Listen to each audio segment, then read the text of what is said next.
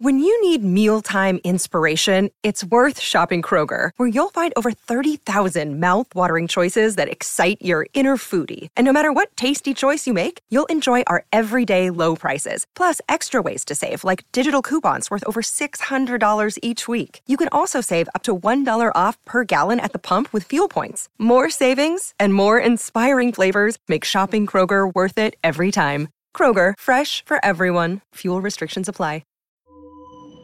It's got to 2-2 and we've still got more than half an hour to go, and here's Ozil. Lacazette. Ozil!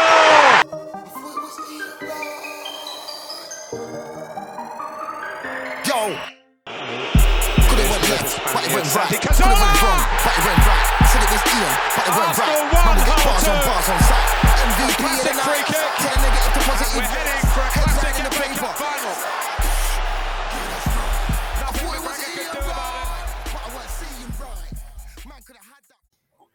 Hello and welcome to another Touchy Gooners podcast. It's your boy Dan Cougs on hosting duty today. I'm joined by Lewis. How you doing, my man?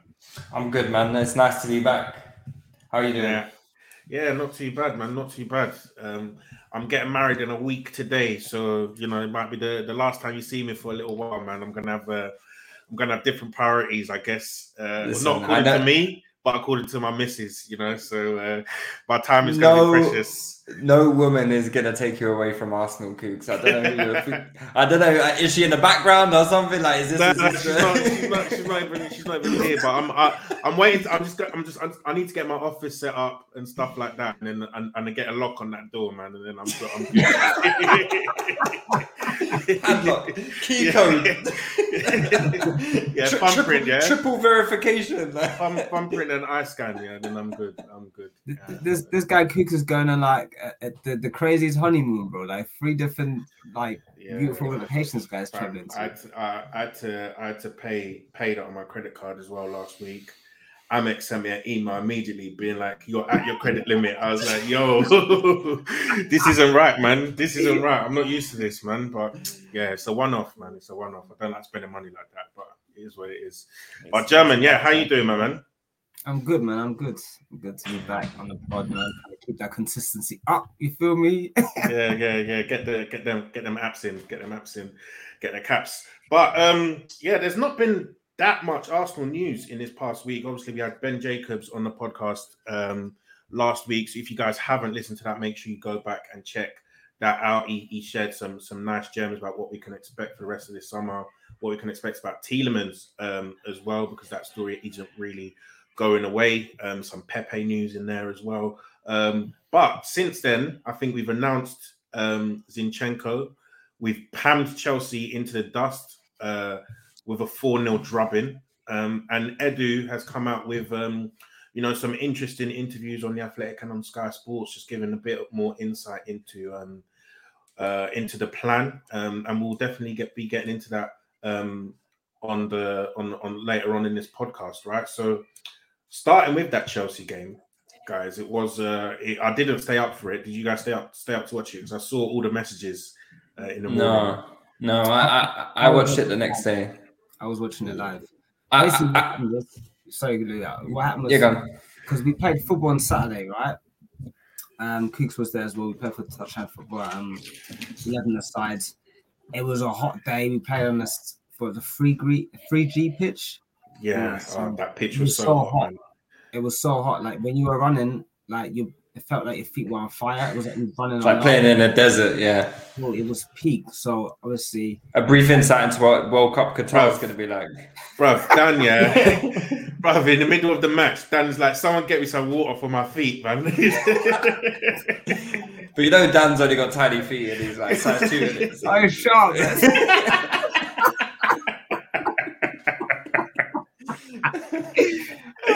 Mate, I was finished, man. Honestly, my feet were on fire. Got blisters on both my feet right now. Yeah. Them conditions are treacherous, man. It's peak, man. But it's TNF, we're putting in the work in pre-season, man. We actually are, man. We actually are. We have to. New league, new team, new us. And new kits as well soon. Yeah. New kits. New tracksuits. New tracksuits coming. Gonna look drippy. Listen, we're even gonna release some of the game footage this year. God damn. Oh no. Oh no.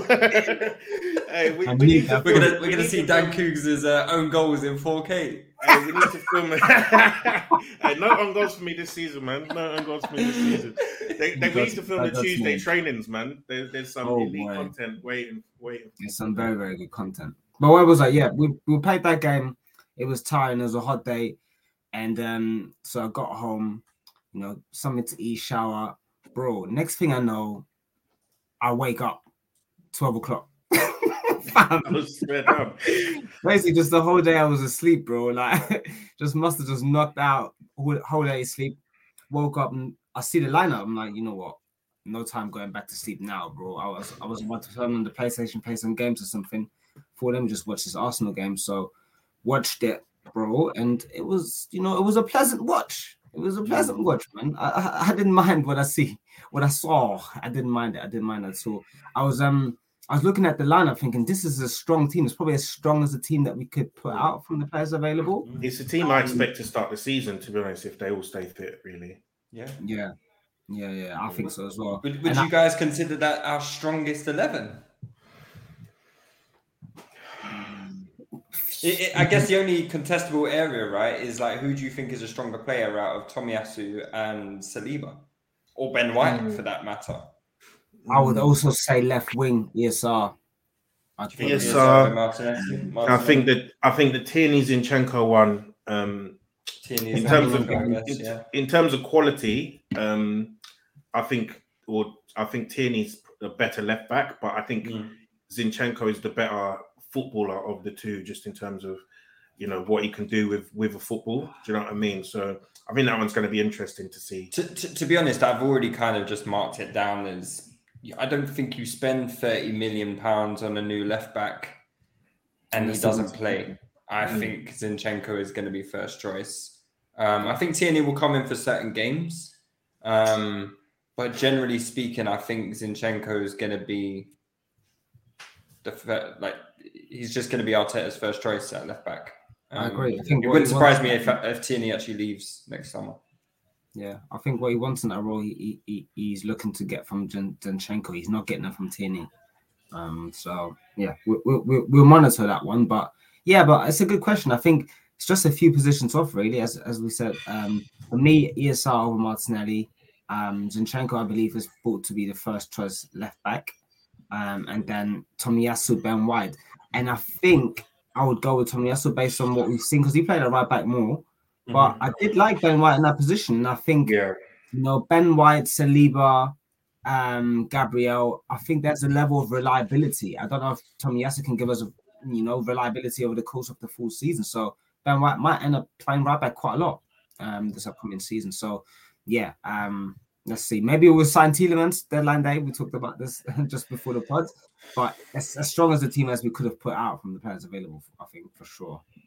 Yeah, it was an interesting lineup. Like, I didn't see the game, but I went to sleep as the lineups came out, and I thought, it's going to be a good game, but I was just tired. I said, I'll pick it up in the morning. It'll probably be like a 2-2 draw or something. And then, like, I've got goal notifications on my phone, even for friendlies, right? So, like, SofaScore pinging it off for friendlies. I wake up at like 3 o'clock in the morning to get a glass of water or whatever, 4 o'clock in the morning to get a glass of water. I'm like, Arsenal 4-0 up. What is going on? I'm thinking, yes. Well, I'm definitely going to be watching that game tomorrow. It's like scrounging around for full game videos, highlights from it. It wasn't up on Instat yet, so I couldn't get Instat footage. I was like scrounging around for footage, but luckily Cougs, you hooked up with the YouTube. It was that first half. I thought we played with such a great intensity, man. Like, I think the interesting thing with preseason, like, I think it depends on your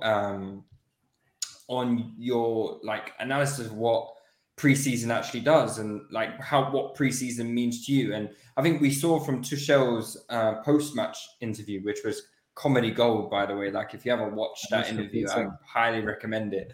I think you look at how he values preseason, and I always look at preseason, especially with managers' comments. he just seemed staggered at how far away and at how far ahead we were to his own team, you know. And I know there was a bit of like posturing there and maybe, you know, making a bit of excuses and saying to the board, hey, look, we need X, Y, Z, you know, and I'm sure there was a bit of that going on, but he just seemed like flabbergasted that we were able to blow them off the pitch like that 2 weeks before the season's about to start. And I think that's, you know, from our perspective, we have to look at that. I mean, Chelsea finished ahead of us last season, you know, at the start of last season, when we were facing Chelsea opening day of the season, we were fearing the worst. We were like, fucking hell, we're so far behind them. You know, no, it wasn't opening day of the season. Sorry, it was the second game of the season. Sorry? We played them pre-season last year as well, though. Did we? And they beat us, yeah. They beat us, yeah. I seem to remember that as well. But I remember being, you know, so like fearing that Chelsea game. I think it was the live show day, wasn't it? And, you know, we got beat comfortably that day. But we're going into the season this year, and obviously the results don't matter. We don't get any points for beating Chelsea. But I think we're going into the season, and it's like we look prepared, you know? And if we were to face Chelsea's second game of the season this year at the Emirates, I think we'd all be expecting a win. Would we not? Yeah, and I think, you know, the main difference for me, because I saw someone posted the link of all of our preseason results last year, right, is that we lost every game, I think, almost every game, including the Scottish team as well. Hibernian, do you know what I mean, right? And it's like you're looking at it, and I think fundamentally, a lot of the team that we spent, you know, playing with in pre-season was not the team that played the majority of the league. You know, if you look at some of the signings, like we didn't have Odegaard, Ben White came in quite late. It was after the Euros. We grabbed him. Ramsdale wasn't there. Tomiyasu wasn't there. Partey got injured in that Chelsea match as well. You know, Gabriel. Was there an issue with Aubameyang as well? Aubameyang, he got COVID towards the end of the preseason. Gabriel had an injury, Nketiah had an injury in preseason. So it's like you're looking around, and like none of these guys who are basically the core of our team were main features in preseason. And I think one of the only guys who really was a key guy in preseason, probably Smith Rowe. And he's the one who started the season very, very well. Shit hot.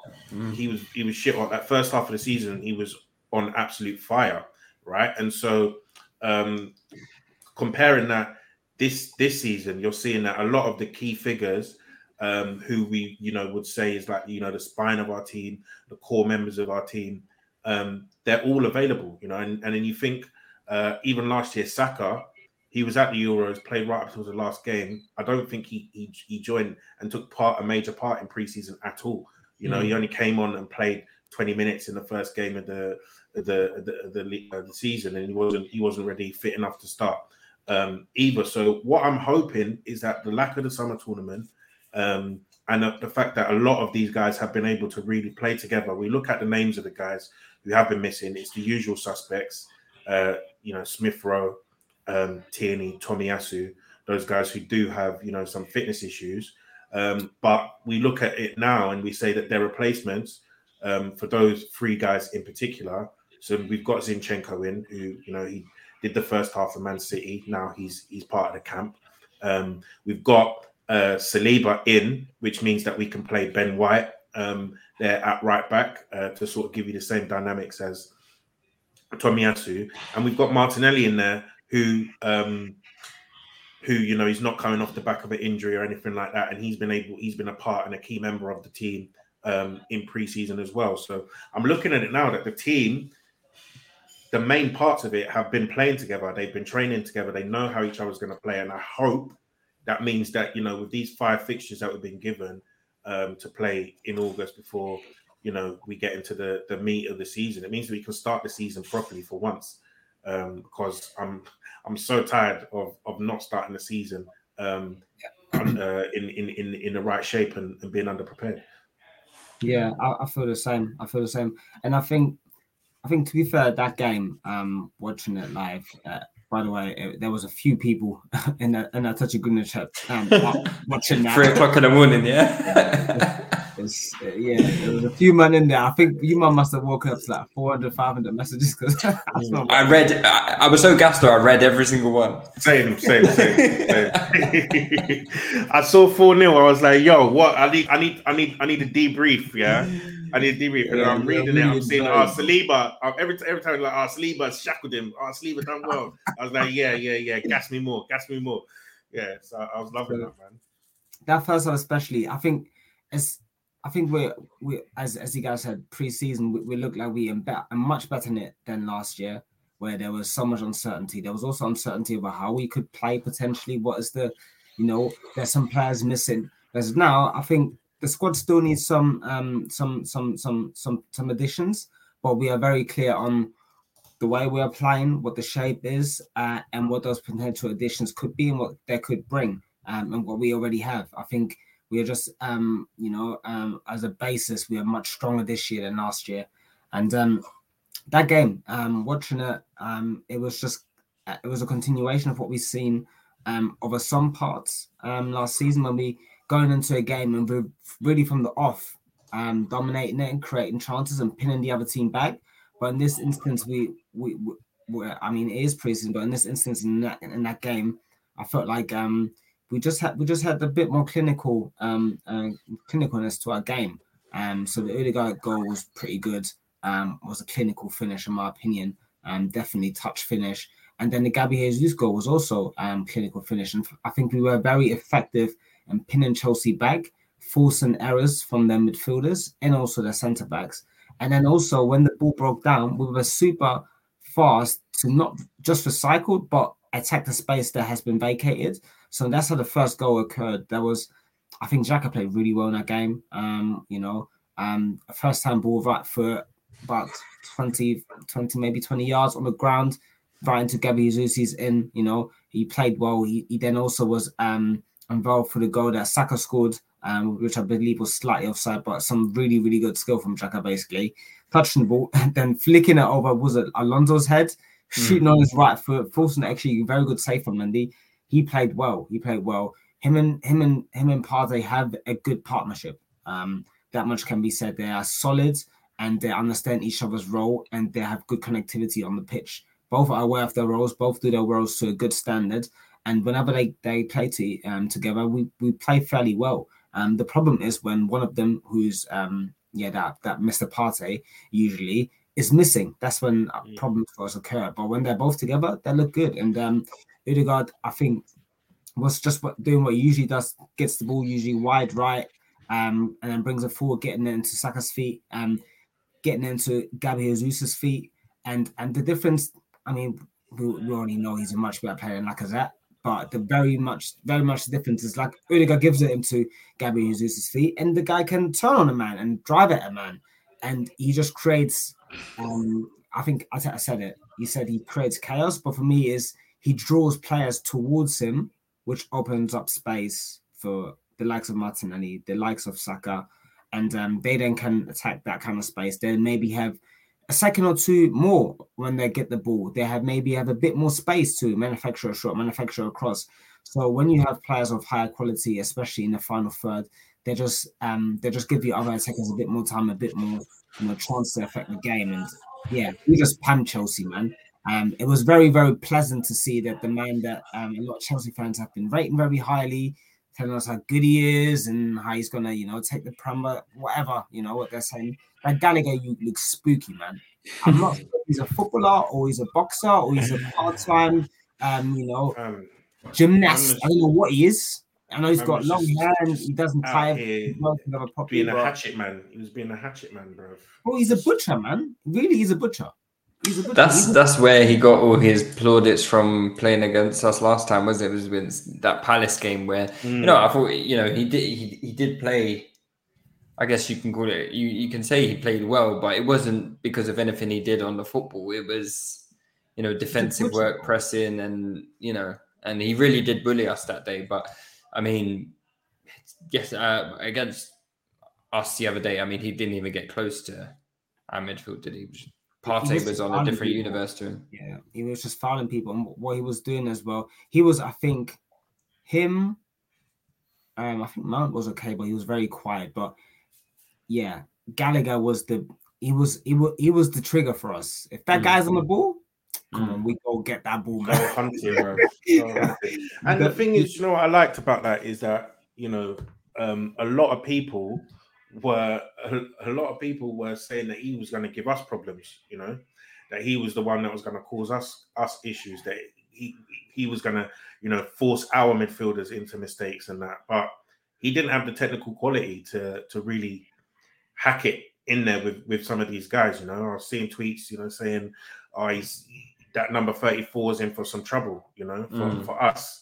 But our number 34, as Dan said, looked comfy, bro. He's flicking the ball over man's head, striking it with his weak foot, you know, as we scoring goals, man. So, you know, I think these men need to take a closer look at some of their players, the way they're rating them so highly, and ask themselves, are these guys really that good?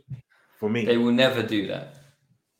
They've been doing this from the beginning of time. You know, I think they have a serious complex when it comes to their young players because they've always had like they do, but they've always had. I think they have a bit of a complex when it comes to their kids because they've never really had their youngsters coming through. So what they've always been in a privileged position to do is hype their youngsters to the extent that they know they're never going to see them.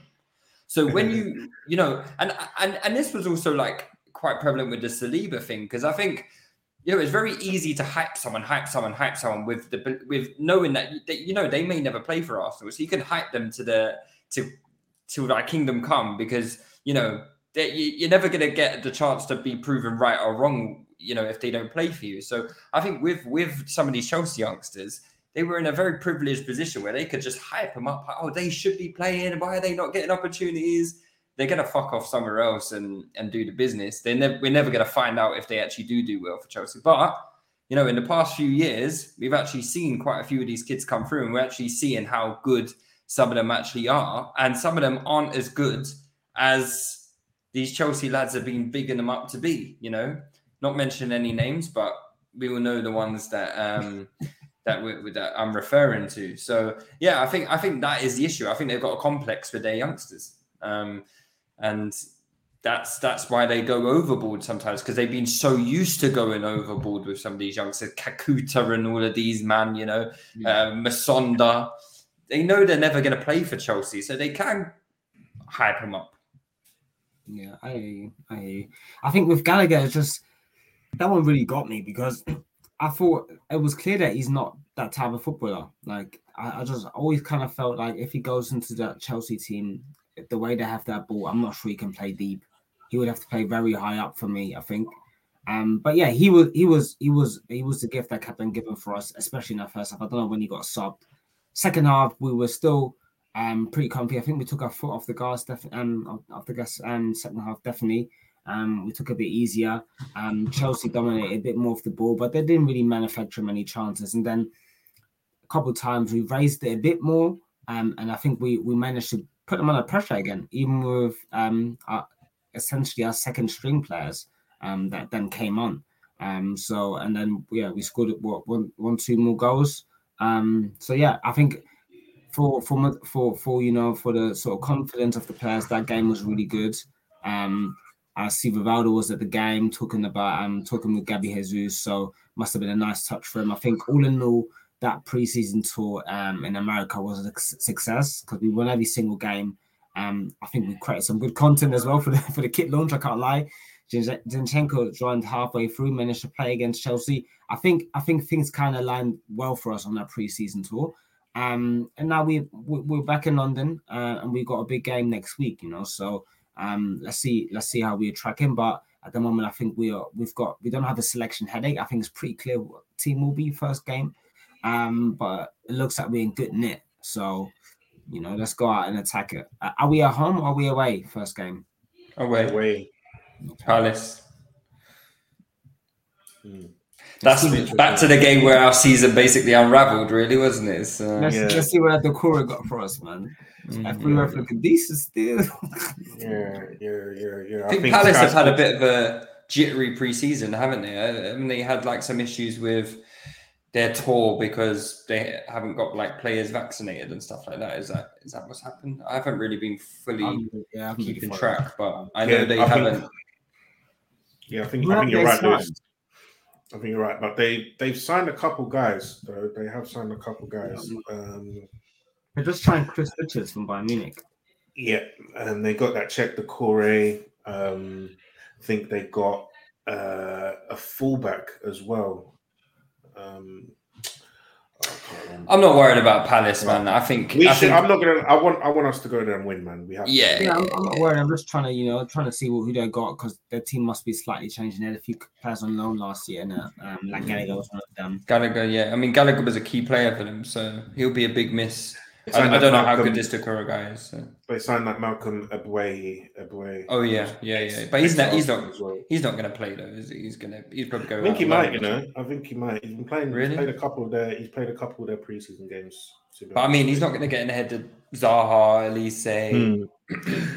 Talk of Zaha leaving though, so we'll see what happens there. One to watch. Yeah. What did you guys think of Zinchenko's debut?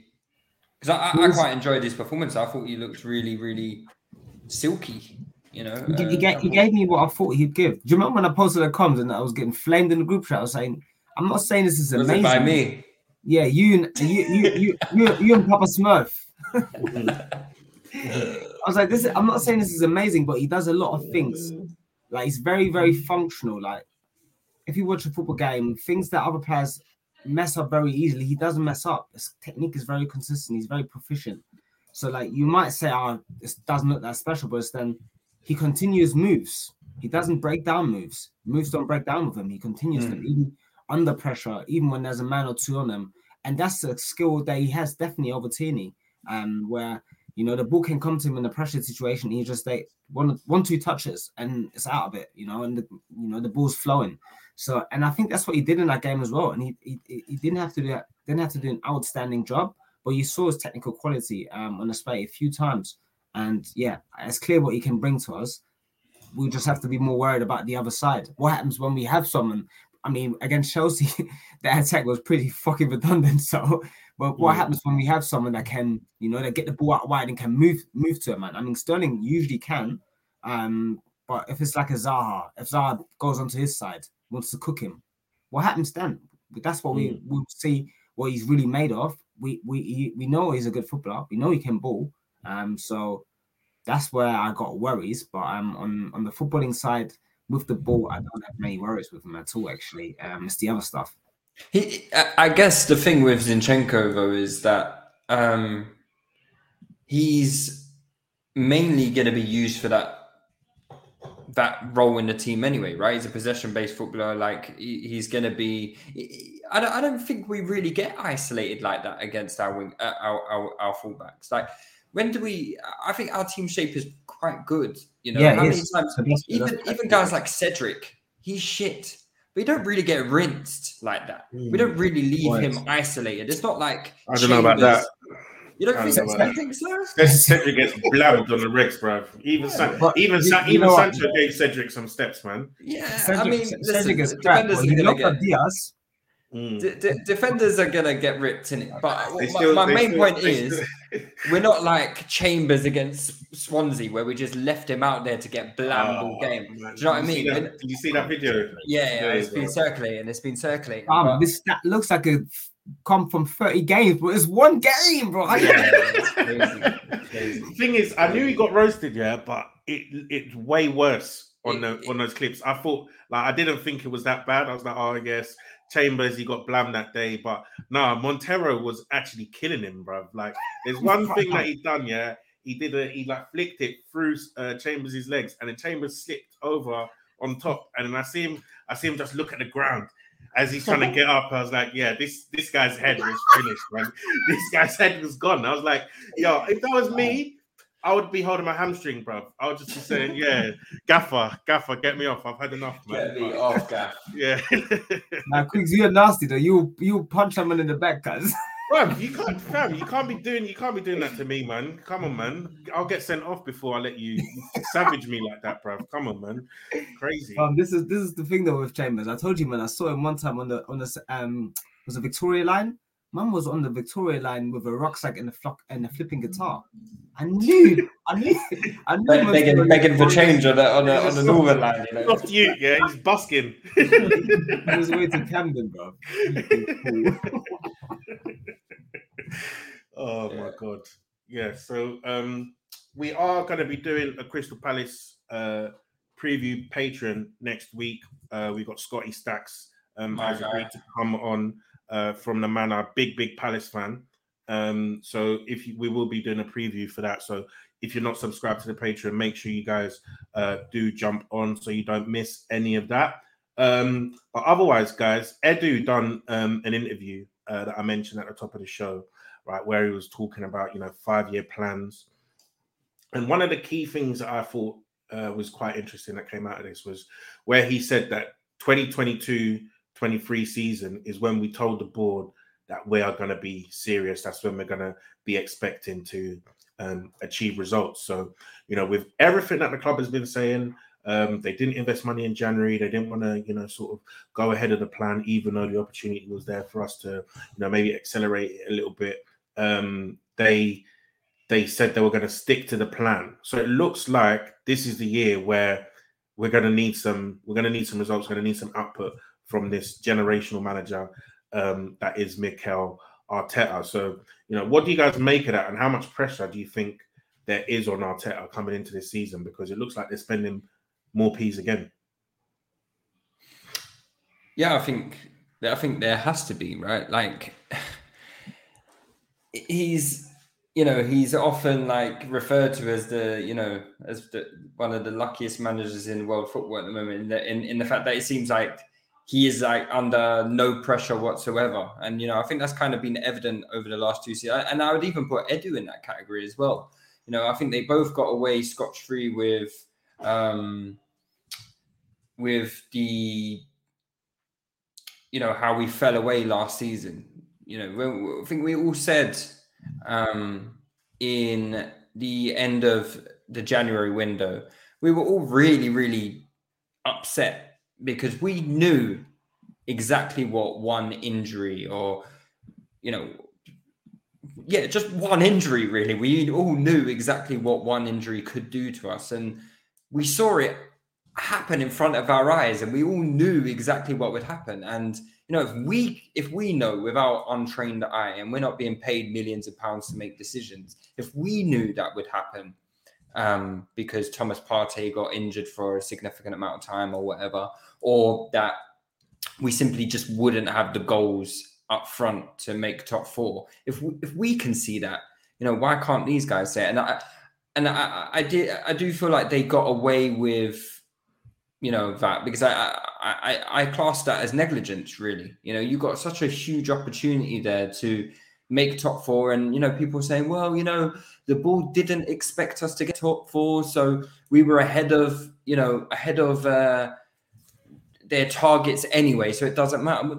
Well, that's rubbish. You don't purposefully just be like, oh well, we're already ahead, so let's let the opposition score a goal. Or you don't do that. If you're ahead, you try and stay ahead. You try and stay ahead of your goals. You then shift your targets. If your target is to finish 4th, right, and you're in 3rd place, and you can't no longer finish out of the top 4, but you're 2 points behind 2nd place, of course you should push on for 2nd place. Why shouldn't you? You should change your targets based on what the season is showing you. And yeah, I didn't like that last year. I know all the graphics will show that we've spent a shitload of money and stuff like that. But to me, it just signaled. And I realized that this window was a bit different because we did put a bid in for Vlahovic. So they get kudos for that. They did try and push the boat out for a strike, and they did try and rectify that situation. But we could have strengthened in other areas. And I think centre midfield was an area that was just glaring we needed reinforcements in that area, and we didn't do it. And you know, the lights are on this year. They have to be. They have to be. You know, if we get it wrong, one or both of them will. They've got to be under as much scrutiny and pressure as possible this season, I think, because we can't go a third season just relying on potential and what could be, and or if we just do this, then we could achieve that. There needs to be some substance to what we're producing now. You know, it needs to be something that we can look at and be like, yes, we achieved this. You know, not we got close, or but we're doing this, so we could achieve it for next season. No, it needs to be 100% like a target set out at the start of the season, top 4 or Champions League qualification, whatever the target is. And if it's not achieved, then I think, you know, both of them need to be put under serious pressure. Yeah, I hear that. And Dan, how about you? I think you know, I watched the clips. I felt like he's coming across better in these clips than Skaz's interview that he done a few months before that. In the interview, I just thought his suit looked nice, but the words were actually trash that came out of his mouth. But in this one, I felt like he was a bit more, would you say, open, and he was more specific on some of the stuff that he said, which I appreciated. And like Lou said, at the end of the day, I think it's very clear the way they're operating now. And I think it do sort of big four background is coming across, like the way he's very strategic in terms of alignment, and everyone making comments such as, if we make a signing, it's an Arsenal signing, it's not a Arteta, it's not a Edu signing. It just screams consultant. You know, he has a very consultative approach. English is not his first language, but I think his communication skills have become better over the last 6 months, definitely. And you know, I think he came across well in the interview. But for me, I'm focused on results. So in this window, I think I like that we have been very active. We know that in the transfer window, unless you are in the top 4, unless you are had a good season, you know, it's very easy to move for a target and not be successful. I do like the players that we have been linked with and seem to have made moves for, even if they've broken down. So Lisandro Martinez, I wouldn't have minded at left back, definitely not centre back. Rafinha would have been a good squad additions in my opinion. So I like those targets. And then the Tielemans one, I've said before, I've never been the biggest fan of Tielemans. I know he has qualities, and I do believe that he's at least like a Champions League level player. So again, a player that I think is of the adequate standard, even if I'm not the biggest fan myself, I can look at it objectively. And then Paquetá, for me, it's an exceptional player, really. And Edu made some comments about him as well. Basically said, okay, guys, I can't say too much. We're not making any moves for him, and I know the player very well. For me, the best player that played in League 1 last season, and that I leave it at that. I can't say much more. I mean, he kept it very covered, but he made positive comments, which he could have avoided. So I think everything has a purpose, especially when directors of football speak about specific players. So I think there is some thinking on Paquetá from our side. I will probably envision that we go for Tielemans instead of. Seems like we have it from the chat you guys had with Ben Jacobs last week that we've already agreed personal terms with him. So unless there's like outgoings to centre midfield, I would only expect one incoming here. But for me, it's about results. So can you complete the business that we need to complete this year? Can you complete the squad? There's no excuses for Arteta. Even if the squad is not completed, you should still be getting your target. Whichever target we set out, which should be top 4 qualification, Champions League qualification. You should still be achieving that with what we have right now. I think it's good enough what we have right now to achieve that. Do you really? Yeah, I think if I think it's still good enough to achieve that. We came very, very close last year. So let me ask you a question then. Sorry to very, very close last year. Yeah, and really we didn't get over the line just because of a striker, in my opinion.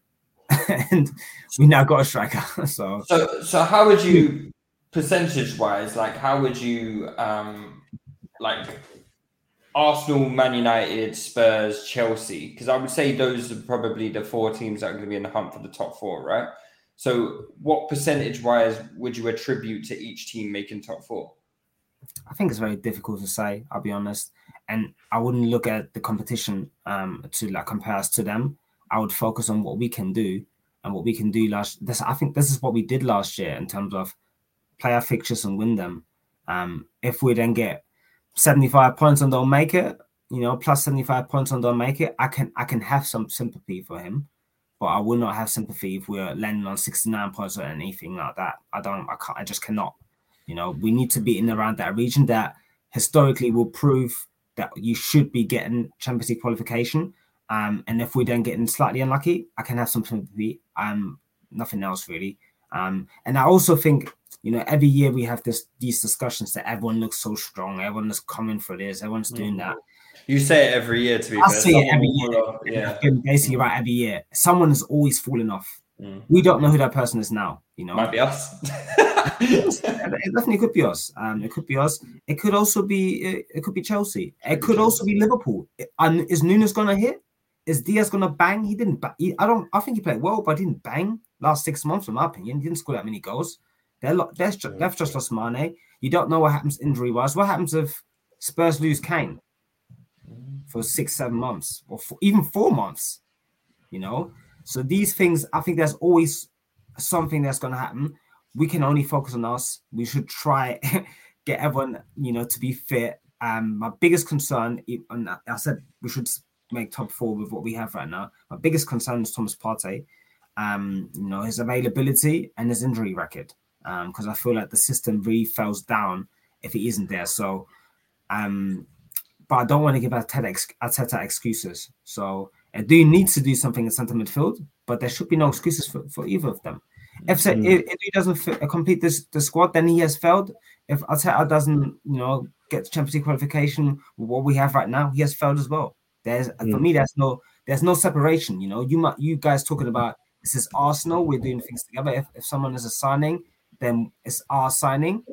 You fell together. If that's the case, I don't want to make too much of a separation there.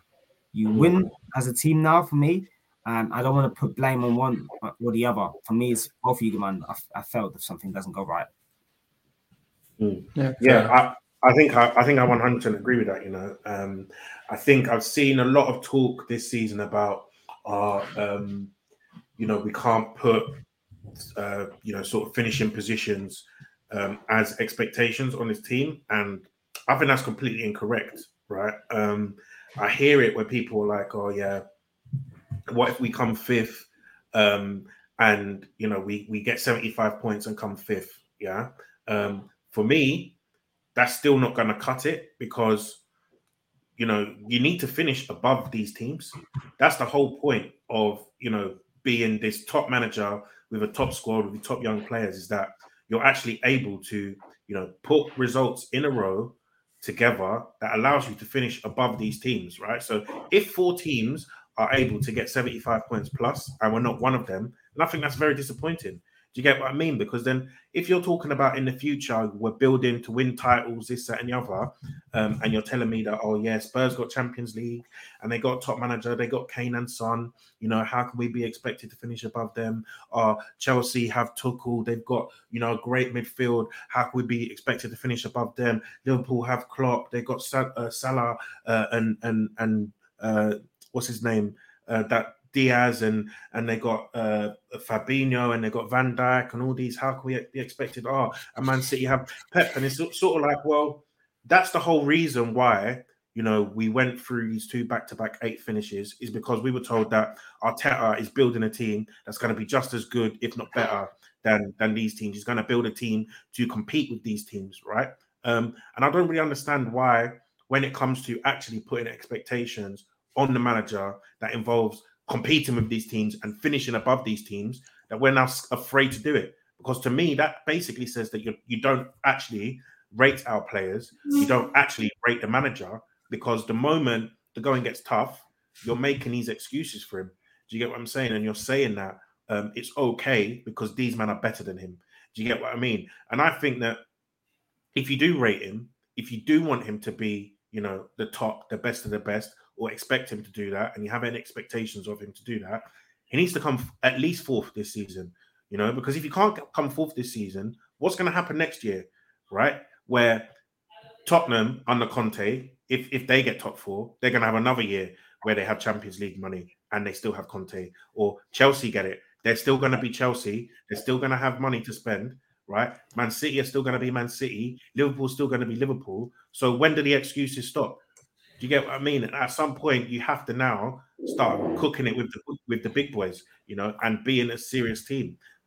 So for me, I am judging this season purely on results. Actually, I was more lenient last year, but I do think obviously if fourth place is like 63 points or something like it was during COVID or whatever, 66 points I think got you top four, and we just about scraped that, I would also be disappointed with that as well. But I don't think on the upper limit, I don't think that we can say, oh yeah, if four teams get X and we're not one of them, then then that's okay and that's acceptable, because I don't think that will be for me. I'll be very disappointed. So I think he must finish in the top four. Must. I think we've strengthened the team. I think we've strengthened the team. We've lost 13, 14 games last year in the league. That's half the losses, bro. Get some draws in there, get some wins in there. You should be close to 80 points realistically. And I feel like this team, as I said, has been made stronger. I think the striker, apart from Aubameyang for maybe like 4 weeks, has been a massive hindrance for us all season, like last season. Aubameyang was decent for like 4 weeks last season.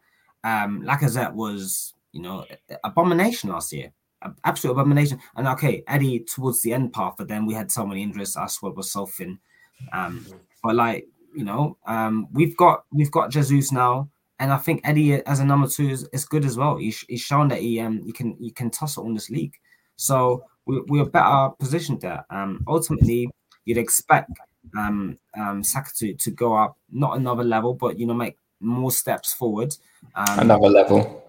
He's already got double figures in the league. He got close to double figures goals and assists in the league. Let's see, I think it was like 11 or 12 goals and like 7 assists. I mean, I'd think he'd get a double, like 12 goals, 10 assists or something like that. Maybe 13 goals, 11 assists. Like, not that for me, that's not another level. I think that is going to be his level going forward. Like, he's going to be a top player in this league. We need another level for Martinelli. We need him to get to a double. I think the indications look that he can be a very productive player. But if he plays a significant amount of minutes, then we need that kind of level of production from him. I think Smith Rowe has shown that he can have that level of production. This guy just needs to start. You need just get some pound on your diet, inject yourself with some steroids, and you'll be all right, man. You'll be all right. You're tough, right? So, so we just need that level of production from them. And then we got 3 or 4 goals from Lacazette, and I think 2 of them it was bad from Lacazette. Jesus, I'm expecting double figures goals in the league. That's going to go up in the production. Odegaard, I'm expecting more assists. I'm expecting goals from Fabio Vieira. Maybe I'm expecting more goals from Odegaard, mate. Yeah, I mean, I think his goals were fine, to be honest. I would. How many did you get? 5? I think 5 or 6. I think that's fine for like the type of player that he is. I just think when you look at the opposition, right? Like they're just scoring goals from everywhere, aren't they? And it's like they're scoring what is it? 100 goals? Are they hitting 100 goals? Liverpool and Man City. Man City might be 80 plus in the league. They're getting 80 plus. Yeah. We need to hit 70 goals plus 70 goals each year. Yeah, exactly. But obviously, Jesus is going to be a big part of that, right? Like if Jesus scores 20 this season, I can see us hitting 70. I can see us doing that. Yeah. Yeah, I think the dynamics of that attack. I think we need one more body in there. We need one more really reliable, right? This is where it's like I think Jesus may be a bit of an unknown quantity in terms of what he can actually do for a full season as a main man, but he looks very capable of scoring, right? Saka, we know he can hit double figures, so I see him doing it again unless he's like got some injury problems next year. See him doing it again. I know Smith Rowe can do it. Depending on how many minutes he plays, he might just score 8 that's still quite good production for someone that might not even play that much. Pretty good production. If we can get a wide man that can guarantee us what Saka can do, like a double-double, plus Jesus, plus Saka, that's a very potent attack, which is why... Do you think we're signing a wide man? I think we're still in the market for one. That's the talk right now. Yeah. But who though? Who? Surprise window. They keep saying surprise window, but it better not be Bowen. That's all I say. The thing is as well, right? The whole point about having this young team is that they improve. Martinelli got 6 goals, 6 assists last season. He started his first league game in December 2nd, right? So for me, there's scope for him to push on. Double-double, I need that. And get the double-double, right? Not that I expect him to start every league game. I think he got 23 starts over the course of the whole season. I think Smith Rowe got 23 starts or something like that. They had very similar amount of starts last season, right? And I think I think there's an opportunity there for both of them to share minutes and be productive, right? So what I would like is, them getting 18, 19, 20 goals between them from that left flank, potentially. Someone else coming in, getting us another 20 from that, right flank, sharing the minutes with Saka.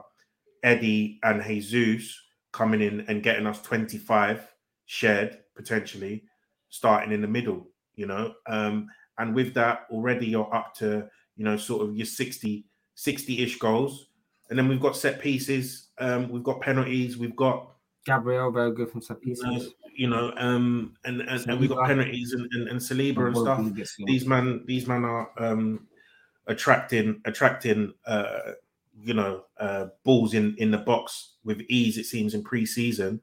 And you got Erdegaard and Vieira that can pop up from deep as well. If we sign another left centre mid, they can contribute some goals as well. So I 100% think it's very achievable, very, very achievable. And I expect it to happen. I think players like Martinelli will take a leap forward with his productivity, because I think that guy's a really good finisher for me. I think he just needs to probably calm down a little bit in front of goal, have a little bit more composure.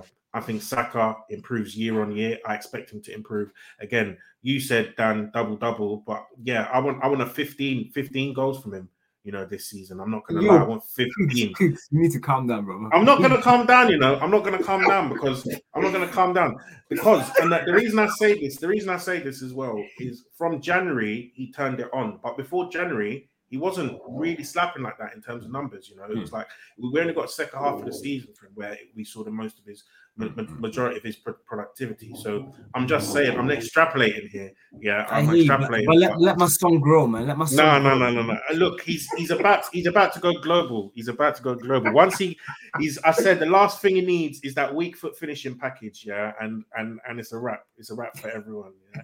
Once he gets that right foot, when he starts blamming it across the keeper, it's peak. It's peak. So, I'm being harsh on him maybe, but I want big things from him. I want 15. You're not being harsh on him. You're not being harsh on him. But you have belief in his talent, which he's given us enough to believe in his talent. He's going to get the Supermax, Exactly. This is my whole point. If you're going to give him a Supermax contract, you need Supermax. Hey, this guy clip me up. I don't care, man. Clip me up. Put me on the record. Yeah. Put this man on the poster, man. I definitely think it's possible, and I think you see it. If even if I think back to that Spurs team that came second. They came third actually in the Leicester year when Leicester won the league. They came third in the 2-horse race, obviously, right? But then that was the youngest team in the league at the time. They obviously ended the season quite poorly. That year fell off towards the end, bottled it against Chelsea, etc., etc. And then the next season they put up 86 points, whilst being in the Champions League, whilst managing multiple fixtures without necessarily making the additions that we did. that we have done to the team, and that's purely from the improvement of a lot of these young players who have gone through the turmoil. Who got 86 points? Spurs in the year that 86 points. Yeah, in the year that Conte done a madness, right? Which was 16-17, I think. Spurs got 86, right? And so my thing with that is that's purely from young players improving. Do you get what I mean? And that they didn't go out and splash, big amounts of cash like we have done.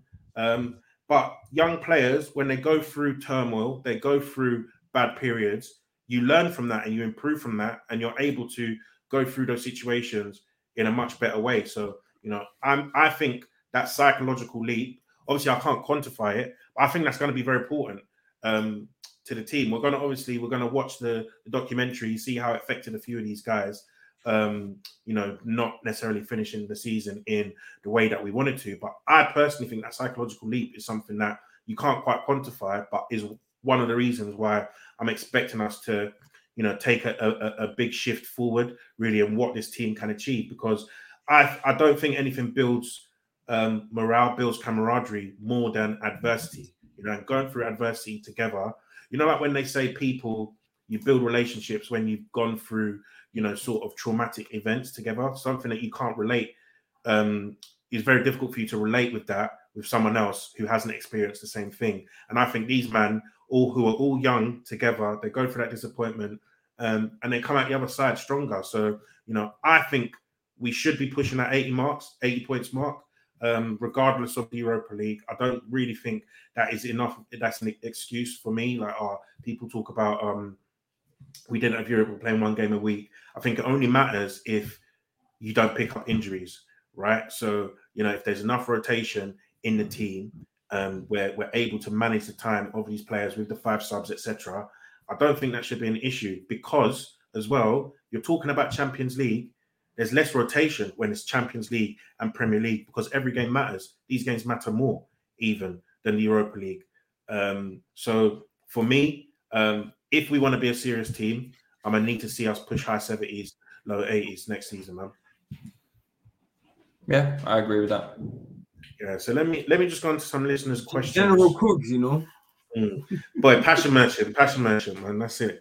But yeah, let me go on to some listeners' questions, because there are a lot of them. So we'll see how many we can get through. So Tommy Ajayi one, shout out Tommy. He says, what makes more of an instant impact and upgrades the team? A world-class winger or a world-class central midfielder? I think so. Say that again, sorry. What makes more of an instant impact and upgrades the team? A world-class winger or a world-class central midfielder? No, the midfielder. But who's the world-class midfielder? I'm trying to be realistic. I don't think we can sign a. Yeah, give us names, man. Give us names. So, say Paqueta, or who's a winger you guys want? Sané. Okay, so all right. So who would have a bigger influence on our team, a Sané or a Paqueta? I think Sané. Is Sané world class? Yeah. Is Paqueta world class? I don't know if they both are world class. I mean, I think Sané is world class. Paqueta probably questionable if he's world class, but he's a top class player, I think. I think it really depends on the player rather than Tielemans or Bowen. Oh God, what are you doing, bro? What are you doing over there? What are you doing over there? Tielemans. No, I think it depends on the player rather than the position. Zaha or Tielemans? Zaha. Yeah, for me, I think I can't lie to you. I think the attacker is more vital. I think we need output, and in centre mid, I think we have something there that we can at least rely on. In terms of that Xhaka Partey thing, even though we might not like it, we might not think it's the best partnership. We might not like Xhaka that much. I think it's been proven to actually work in a division, and I'll be more comfortable going with that again than not signing an attacker for me, because I think someone that scores, if someone comes in and they bang us 10 goals, you can't put a price on that. Yeah, I mean, but you also can't put a price on when Partey gets fucking injured after 2 weeks and we have to play Xhaka as the pivot with Lokonga. How much is that worth to you, mate? It'll be a Nenny as the pivot, but yeah. Do you think? I don't think so. I think Nenny is the second to Partey. I think Lokonga is gonna be playing more as an 8 this season. Yeah, I'm saying in the 6, the part not understudy, but if Partey goes out, El Nenny come in rather than. Okay, well then what's that worth to you then? El Nenny and Xhaka in midfield. Oh God. Can you put a price on that?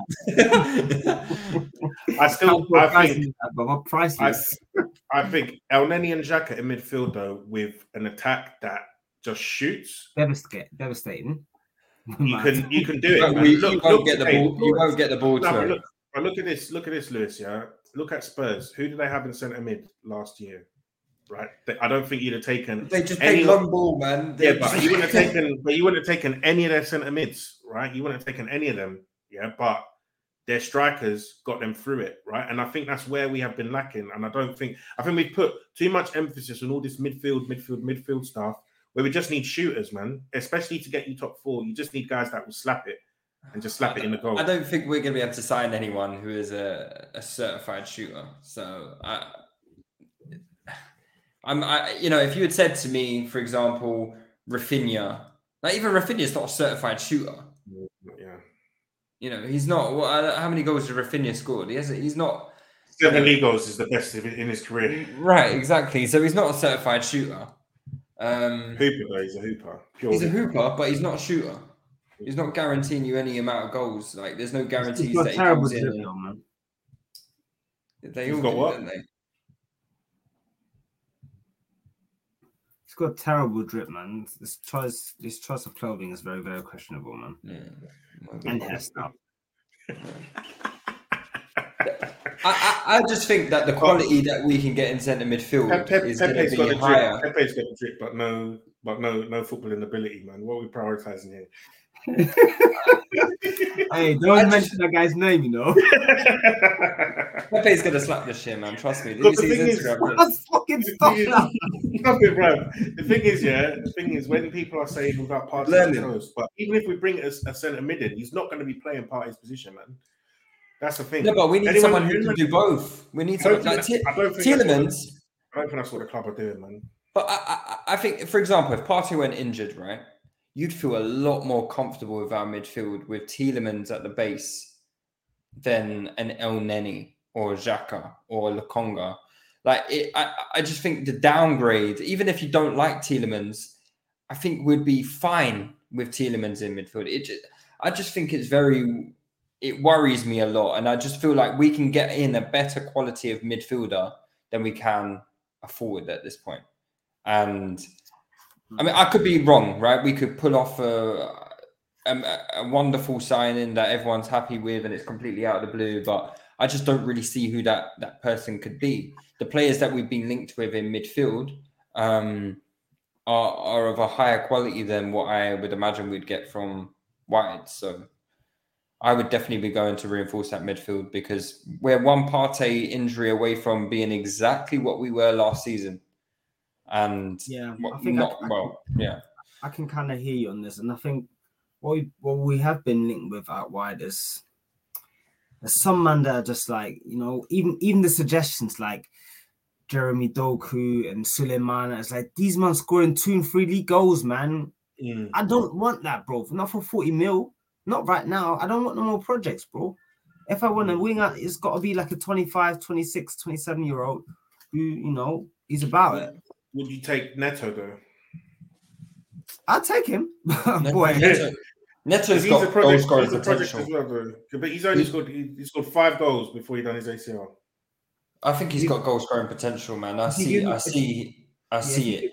It's got to be a reasonable fee, man. Like, and there is value on players doing those take-ons in the Premier League.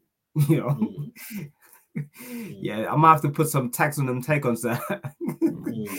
That man are doing over there in the other leagues. So, I don't know. I think I do think that your point about the centre midfielder, I think it's easier for us to find quality there to help us survive over the course of the season than out wide, where we could just sign some guy. This is what I was saying the other day. Like people talking about the Anthony's, the Doku's, the Sulemanas. Are these men better than Isan and Martinelli?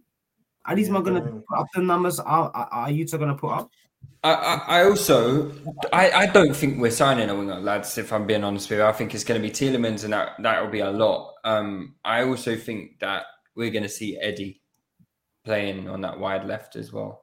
I can see that happening. And you know what? I'm not eager to see it, but I didn't like in the Europa League last year. It looked horrible last year. I just think Eddie looks sharp though at the moment. I think hungry, bro. Yeah, and I can see him scoring goals. I want Eddie in the team. Not every week, but I want him playing. I feel like he can contribute, whether it be from the bench as a starter. I think Eddie's going to score us goals this season. I've actually got Eddie down for this season, outperforming Martinelli and Emil Smith-Rowe. I think he puts up better performance and better numbers than both of them. I just think he looks sharp. He's ready. And it wouldn't surprise me at all if he's playing wide left, so almost as like a just off of like Jesus. Like we tailor a formation to get them both in the team. It wouldn't surprise me if that happens some games. Yeah. So, okay. Next question. Yeah. Actually, last thing I'll say though. These man, they best not do any either or, right? So like we're having this discussion, but they need to grab me both, man. I'm sorry. They're not grabbing both. They need to grab me both, man. They need to grab me both. They need to shift these players out and they need to grab me both. Because I don't want to hear Pim. Are you not hearing what Valencia are saying? Give us Torreira for free or nothing. Free. Fucking hell. No, come on. We're not shipping these players. We're not making any money. We're selling Leno for 8 million. What the fuck? Yeah, I don't know. Like Fulham, they're a London club. Leno should be going for like 15. Yeah, double. He's a very, very, very, very good Premier League goalkeeper. How many Premier League goalkeepers can you name that are better than Leno? You must be mad. They play. How much did Fulham play for Van der Sar in like 2003? What the fuck? Like, I'm actually fuming about that transfer. I've been so bad. Like, that's a valuable asset. That's a German. He's second in the German national team, or third, probably behind to come now. He's an international. Wow. Look at this. In 2001, right?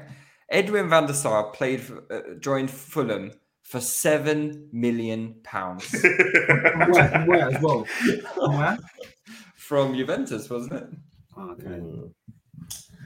Yeah, I don't know about that, man. I don't know about that. And they've been haggling over that 8 mil for time as well, man. Scandalous, mate. Fam, just like even just a cheeky 12 mil or something like that is a little bit more palatable for me, man. Do you know what I mean? But yeah, ridiculous. But also maybe Leno has said maybe he's put us in a bit of a maybe wants to stay in London, and maybe that limits the pool of teams that will be coming in for him. Because even someone like Newcastle, they've just lost. Oh no, sorry, they've signed Nick Pope, haven't they? Yeah. But yeah, to be fair, they've got Dubravka as well, who's quite good. So, but yeah, I mean, I'm sure there'll be more than just Fulham in for Leno. I'm a bit surprised at that whole transfer, if I'm being honest. I can't believe his stock has fallen that much. There were talk 2 years ago of him being fucking going to Bayern Munich and being Neuer's replacement. How the fuck is it gone now to him go into a relegation threatened side for 8 million quid? This is what Arsenal do. We tank the value of our players. We sold Guendouzi. He's a French international now for 10 million pounds to the team that finished second in League One. This is a player that's is he still under 23? Yeah, it's ridiculous, man. It's just that should be 30 million. Minimum. That's what I'm telling you. We're not selling these people for any money, and we're not getting two players. Unless we miraculously get rid of Pepe, because that's another one. You need to get rid of Pepe to bring in a wide forward. There's no way we're bringing in a wide forward without it. I know you've been working a lot recently, Lou, but I don't think you've seen his Instagram post where he basically said, "I'm not leaving, bro." No, I saw it. I saw it. He ain't fucking leaving. Ain't fucking leaving. Oh, he ain't leaving. So he's going on a free. Lads, I know Romano is a good source, but there's a reason why this winger is a secret. It's because it doesn't exist. There is no winger that we're getting. It's a secret because that person doesn't exist. That winger is Nelson, bro. It's Nelson. It's Reece Nelson. Reece Nelson. And we're just going to sign Tielemans. I think that's what's going to happen. So next one is from Baitface Nate. He says, what are your predictions? Please give name, numbers, etc. for all comps. So we'll save that one for next week. I'm working on a form that I'm going to make available to the you want to do it before the window closes, yeah? Yeah. We're going to do pre-season. Don't put too many predictions in there, though, man. No. Basically, I'm doing it as a form, so it's like a bit easier to do. No. Don't ask me for how many Udegaard league goals, bro. Don't ask me that. Hey, check the group, yeah? Check the group. So. Mum will be asking me how many appearances for Lukonga Pro. I've not gone that in. I think there's only about it's like 12 questions basically or something like that. So it's nothing too too crazy. Not too crazy. But I'm gonna share that with the listeners as well, so we can get let's get the listeners involved, man. We'll get their predictions. We should give a prize away to the person who gets the most predictions right. I think. Right. We should sort out a prize. I don't know. We'll do a whip around or whatever. Sort something, right? We'll go get a touchline fracas track. Brand approval, bro. Touchline fracas tracksuit, yeah. Yeah. Hey, listen, we might have to start selling them as merch, mate. Yeah, for real. Yeah. So next time that only brand approval, though, please, yeah. Dad's got his NBA hat on, yeah. So we'll trading. He's trading. He is. Yeah. Come back to that one. So this is the next question from Femstar 82. He's saying, with all these high wages for players who might not perform, do you think free transfers and trades will rule football soon, especially with American owners all over the place? Or will English clubs be the only ones spending and propping up the whole of Europe? What was the question after that? I think it depends on the landscape of how football develops in the next 2 to 3 years. If that Super League comes about and that TV money getting shared a bit better and more handsomely, I mean, these other European teams are going to splash. It's just the nature of football. It's the nature of how these owners run their clubs, especially Italian and Spanish teams. I think the French and the Germans are a bit more reserved and are a bit more on the side of being economically viable. But if that money start getting shared, I think they would invest. It depends on the money pie how it's getting divided. The Premier League certainly will not stop spending. That much is guaranteed. But it's just kind of, are the other leagues going to get a slice of its pie? If they do via the Super League, if they do via Champions League, if they do via a Europa League, different formats, they would spend because they know if you spend, that's how you compete. I think. See, we're already get demand for the TLF trackies. We might have to put out a limited edition or something. Yeah, exactly, bro. I think we're SE Dons. I think we're already heading in the direction of free transfers, isn't it? Yeah, look how many free transfers there are, right? Like we just seen Pogba go to Juventus on a free transfer. Dybala. There's been so many. Like when you look at, like for example, if we just do a little exercise right now, if I go on Transfermarkt and find out who's. I love doing this one. Sorry. I love doing this one, checking whose contract runs out. Yeah, just seeing whose contract runs out in 12 months' time. Yeah. Those players will be on the move. It's the same as Sterling, contract last year. Jesus had a year left. Jesus. Rashford, is it Rashford? Gavi, apparently. Skriniar, Fabian Ruiz, Lionel Messi. Even you look at what the best players in the world are doing. They're not signing long extensions, right? No. Even Mbappe, he was going to leave this season on a free. He signed a 2-year deal, I think, wasn't it? A 2-year deal to stay at PSG. So even by the time he's 25, he's going to do the whole same thing again. You know what I mean? I think Haaland included a release clause in his deal at Man City. So, you know, a few years' time, you know, he's going to be on the move. And I think you're just seeing it now that these players are being smarter. I think before they were a bit scared of, you know, getting long-term injuries, etc. But I think the way sports science is going, you can recover like the worst. ACL used to be like the worst injury in the world, right? And I think most of the time you can recover pretty much from anything now. So these players, they're being less, I would say, risk averse, and they're just trying to get money in their pockets, you know, which, you know, you can't really blame them either. So you're just seeing a growth of player power. And it's at the moment now, you've seen so many guys get shagged out of you know, their dream moves, etc., because they sign long contracts. You know, you see Zaha, you see Harry Kane, you know, you see Jack Grealish as an example. You have to pay £100 million to get him out of his club, right? And players are seeing that and they're saying, you know what, why do I need to do that when I can go somewhere, get the bag still, and get my move? Do you know what I mean? So I just think his players getting better advice, to be honest. Yeah. The one thing I don't really see time ago. Yeah, the one thing I don't. I mean, the free transfer stuff has been happening, right? And it kind of forces the club to sell, which Tielemans is one of them as well. Might be on the move towards the end of this window with us being active, maybe United. But I don't really see the trade stuff happening. There just seems to be, I don't know, that seems to be an American thing though. I think the free transfer stuff is in full flow. Clubs are still spending. Look at us spending. Look at Barcelona spending. You know, they're selling their future to spend now. So yeah, it's about the money pie. How is that being divided? The other European teams are not as big as Barcelona, Real Madrid, Bayern Munich. Can they also spend? I mean, Dortmund can spend. Can a Leverkusen spend even after selling? So that's why we're gonna have to look at if there's gonna be it's gonna start becoming more competitive. I can't really see. I think the Prem is too far gone, and I think that money power would have to be really big. When I hear about how complicated just one transfer is, I just don't see how trades really work. There seems to be too many moving objects with just one player going to one club, you know. So to then introduce another player to that dynamic, to, you know, how often do player exchanges even work?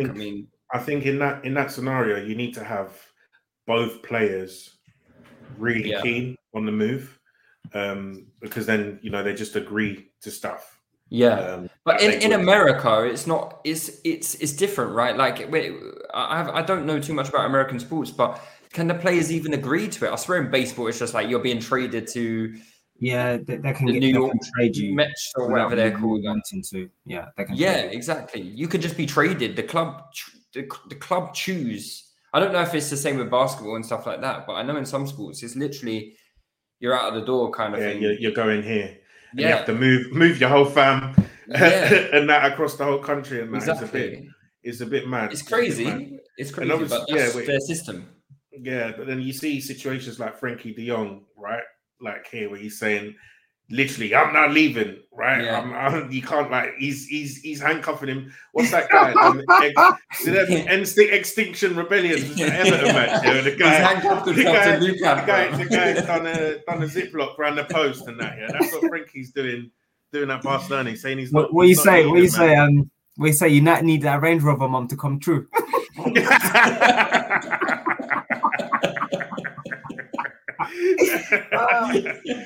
Oh my god! Yeah, they need to hire her, bruv. Yeah, just give him a little bump. I swear she got like communities. Yeah, bro, she fucking assaulted someone with a whip, man. Like, I don't know, just thinking. No one blamed her though. No one can blame her. Yeah, they didn't still, but yeah, I don't know. I feel like players now they're just much better advised than it, really. Like, people talking about Harry Kane signing a new contract, and I just feel like there's just no chance of it for me. If he's serious about going and winning trophies and that, I just can't see him signing a new contract. I can, to be honest. Do you reckon? Yeah. Why would he do that though? He was so desperate to leave. Why has he done a lot of things, man? So because do you think he signs that same contract now in 2018? I don't think he does. I think he'd be foolish to do it and make the same mistake again. I don't Sign himself into a long-term agreement of something. Even though at the time he might feel positive about the Pochettino project, etc., etc. Where is he now? Yeah, you might feel a bit more positive now. Are you going to win the Premier League? Are you going to win the Champions League? It's unlikely. Bayern Munich are coming in. See how Spurs get on this season. Bayern Munich are coming in from next summer. He should. Do you think? Yeah, there's been confirmation of that really, from quite reliable sources that they have reached out to his camp and told them, just wait, we'll move for him next year. That's an interesting move. Yeah, finally win some trophies if he moves there. So next question. So there's a couple ones linked here. So Ords the first and Ali _27. He says, Ords the first says, what are your thoughts on Eddie's interview? So we touched on that a little bit. And then Ali _27 expands on that a bit more. He says, has your opinion of Eddie changed after seeing these latest interviews? Personally, whilst I think he deserves criticisms for some signings, Willian, Louise, etc., I think he deserves more credit for how the project is evolving and how well the recruitment has been in the last 2 summers. I think my opinion on him has changed.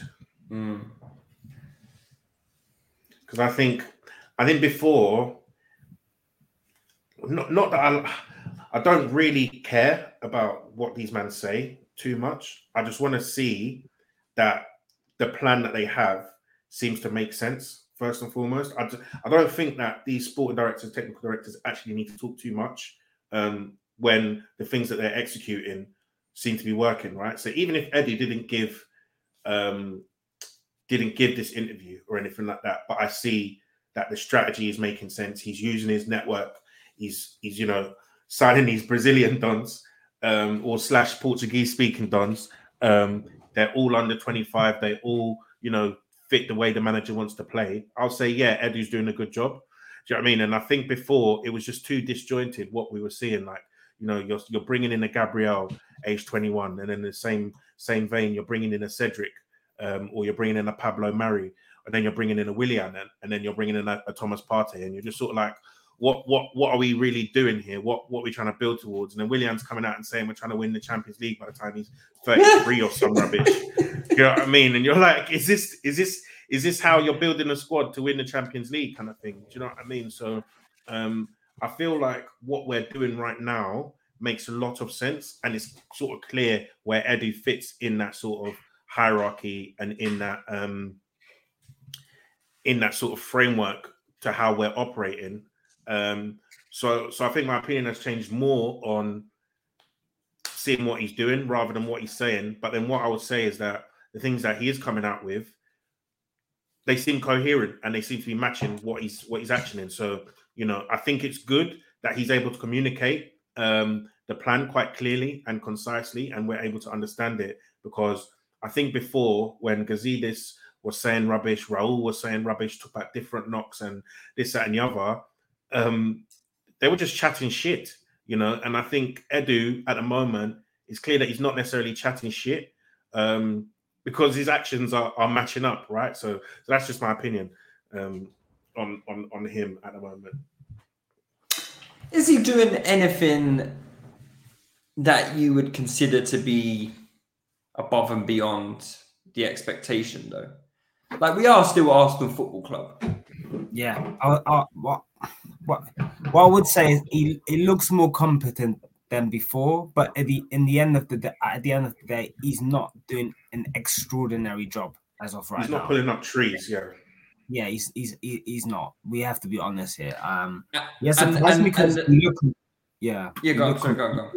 He looked completely out of his depth at first, and he was completely out of his depth. He was signing bombs at Pablo Mari, giving contracts to Willian. I know that the Coutinho stuff was like, he might have not been here to do his medical, but there were serious discussions about Coutinho as well, getting the big deal. I think there's a differentiation between leveraging your network, which, for example, Fabio Vieira one, or if we get Paquetá, or Jesus, that looks very good. Or just getting, doing your friends a favor. Pablo Mari, Willian, Coutinho, Cedric. There's a few of these cases, and this sort of theme has not gone away. He's still making deals with people that speak Portuguese or Spanish. So, but I mean, at least now we have the targets now. Yeah, as long as George Mendes has given us that prime talent, yeah, and not giving us his rejects like Kia was, then I'm comfy with it. What were you trying to say, Luke? Because I think you had a follow-up question. Sorry, I was just saying though, like even though we like some of the signings we've made, right? I think we all really like Tomiyasu, we all like Ødegaard, some of us like Ramsdale.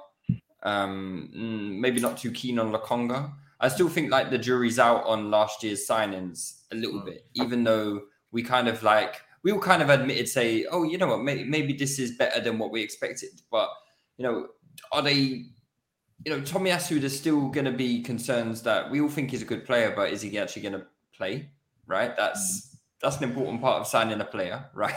There's that they actually play football games. And then this season, obviously, we've got Jesus. We all think that's a great signing. Who else have we signed? Vieira, which is an unknown quantity. We don't really know how it's going to happen. And we've got Zinchenko, who seems to be kind of split down the middle of people think he's not worth the money, a bit too expensive for what he is. Some people like him. Some people are going a bit overboard, in my opinion, on how they're rating him. But equally the same, I think some people are underrating him as well. So, but I still think the jury's out a lot on the players that he's brought in, on those 7 or 8 signings that I've just mentioned. We've got Matt Turner as well. I mean, it's just a backup goalkeeper, but I want to see him first. I want to see him. But yeah, I just think the jury's out on. Have I missed a signing, by the way? Marquinhos again. I mean, I don't really know much about him, so there isn't like a sign in there to nail your mask to be like, right, Edu's got this one bang on the money, Ødegaard maybe, but I was going to say, I think Ødegaard you can give them for very good fee as well. 22-year-old, he had decent production. I think Ødegaard is one. I'll give you Ødegaard. The others, though, they seem to all have a bit of a.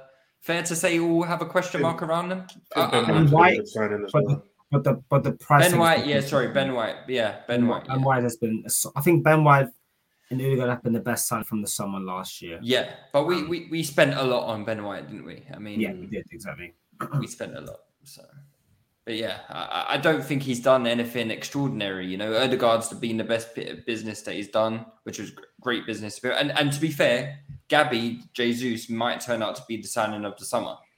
If he slaps 20 goals in the league this season, I mean, how many players are you expecting to do better, for the fee that was paid for him, 40, what was Jesus?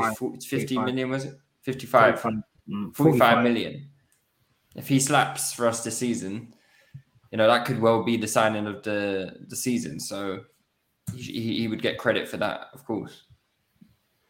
Yeah, I think the thing is for me, right? I don't like to, unless it's like a major flop, like someone like Pepe, where you've gone out and you've basically, they blew our whole summer budget on Pepe, right? So much so that we're looking to sign David Luiz and shit like that on deadline day because we didn't have any P's, and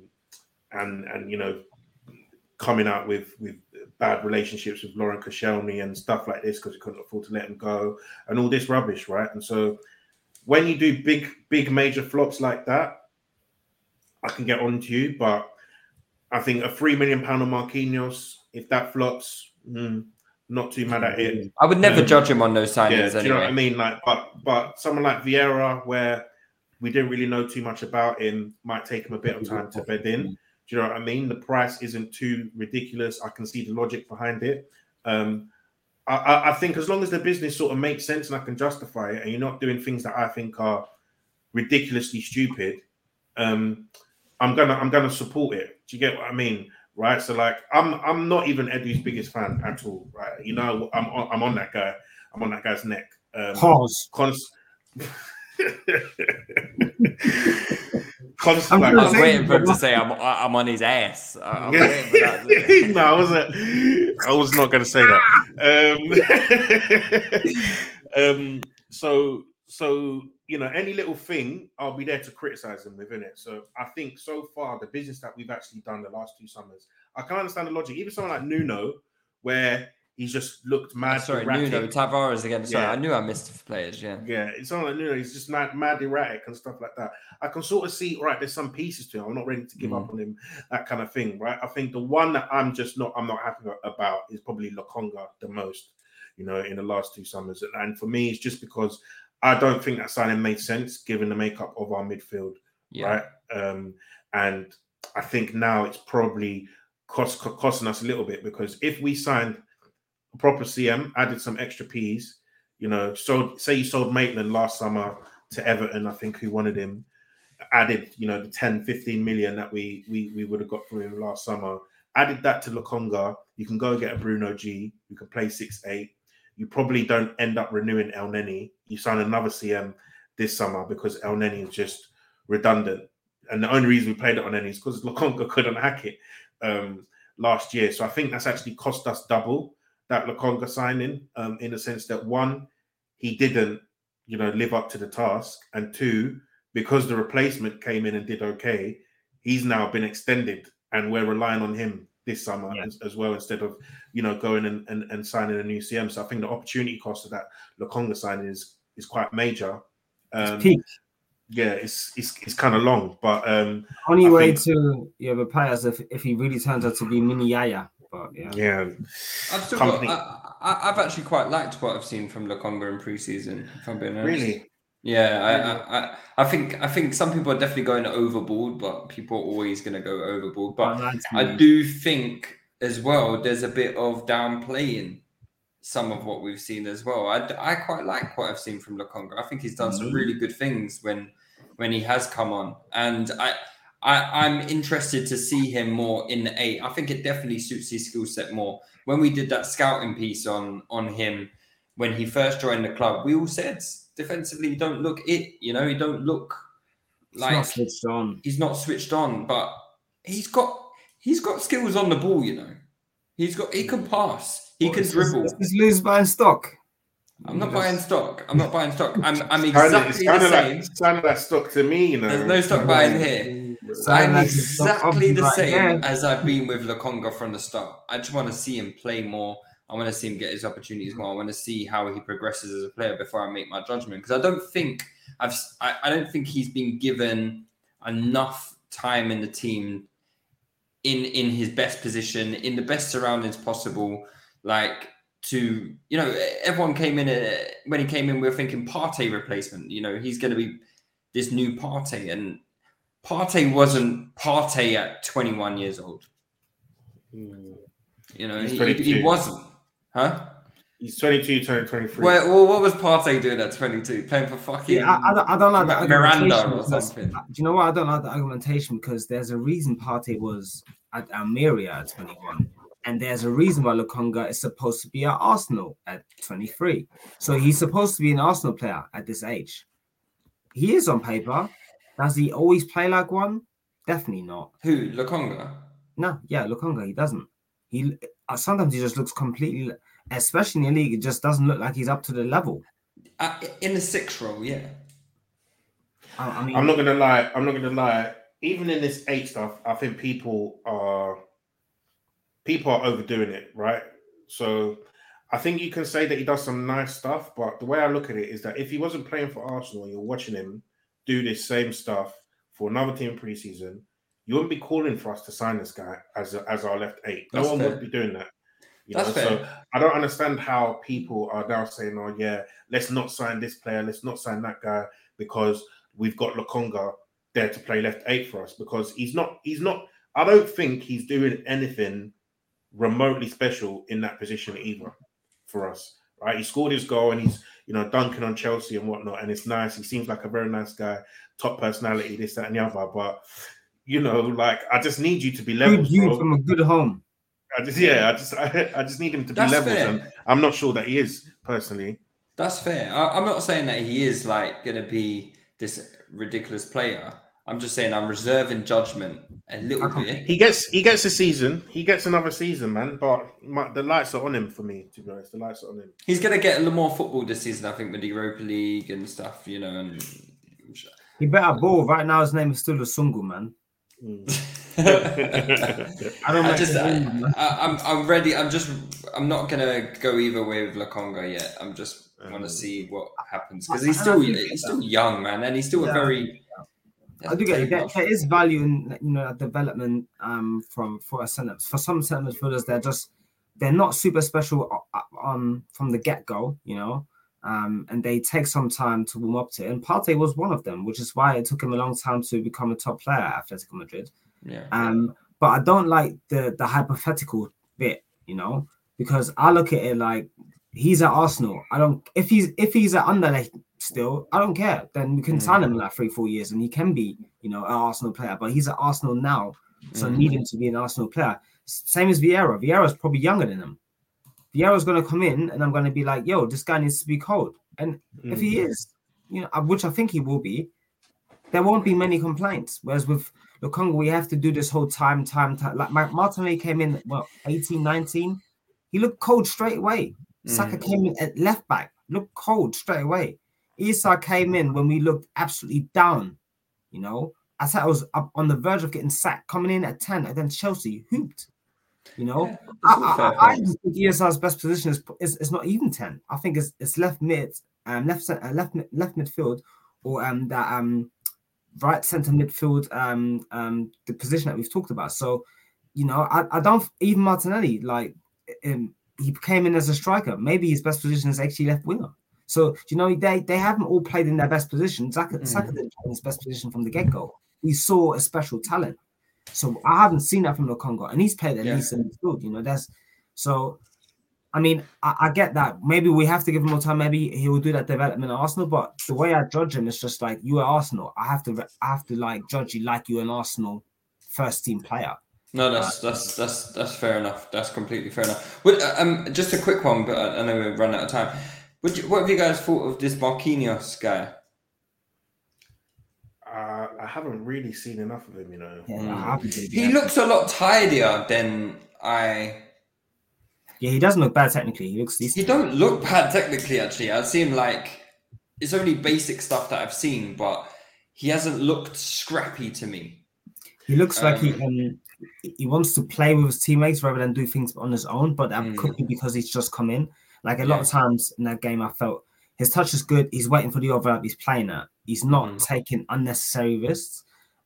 So I think his decision making already looks better than Pepe's, just because he's a bit more sensible with it, you know. But let's see. He's still a youth though, isn't he? He's like 18, right? So. He's not really had like many touches of the ball either when I've watched him. So it'll be interesting to see what we do with him and whether he's going to be playing in the Europa League and that kind of thing, because it seems like he's one for the future. Because I just checked, I think he's only 19, isn't it? So yeah, he's still very, very young. So he barely played in Brazil either, as well, right? So I think he'll definitely stay around this season. I think he'll be in the Europa League.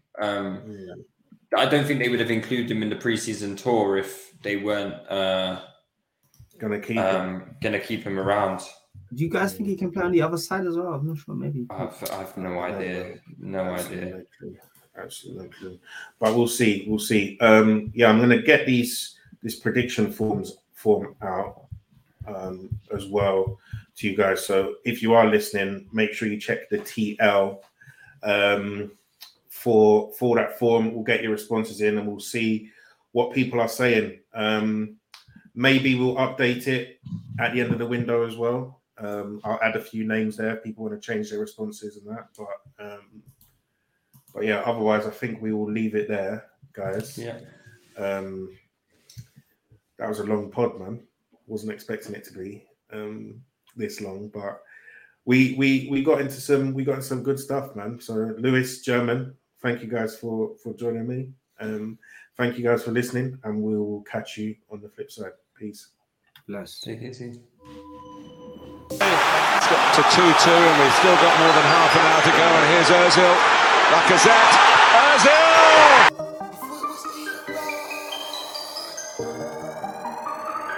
Yo! Could it went left, but it went right. Could it went wrong, but it went right. Said it was Ian, but it went right. Man, we get bars on sight. MVP in the night. Tell a negative to positive. We're heading for a classic in the paper. Final.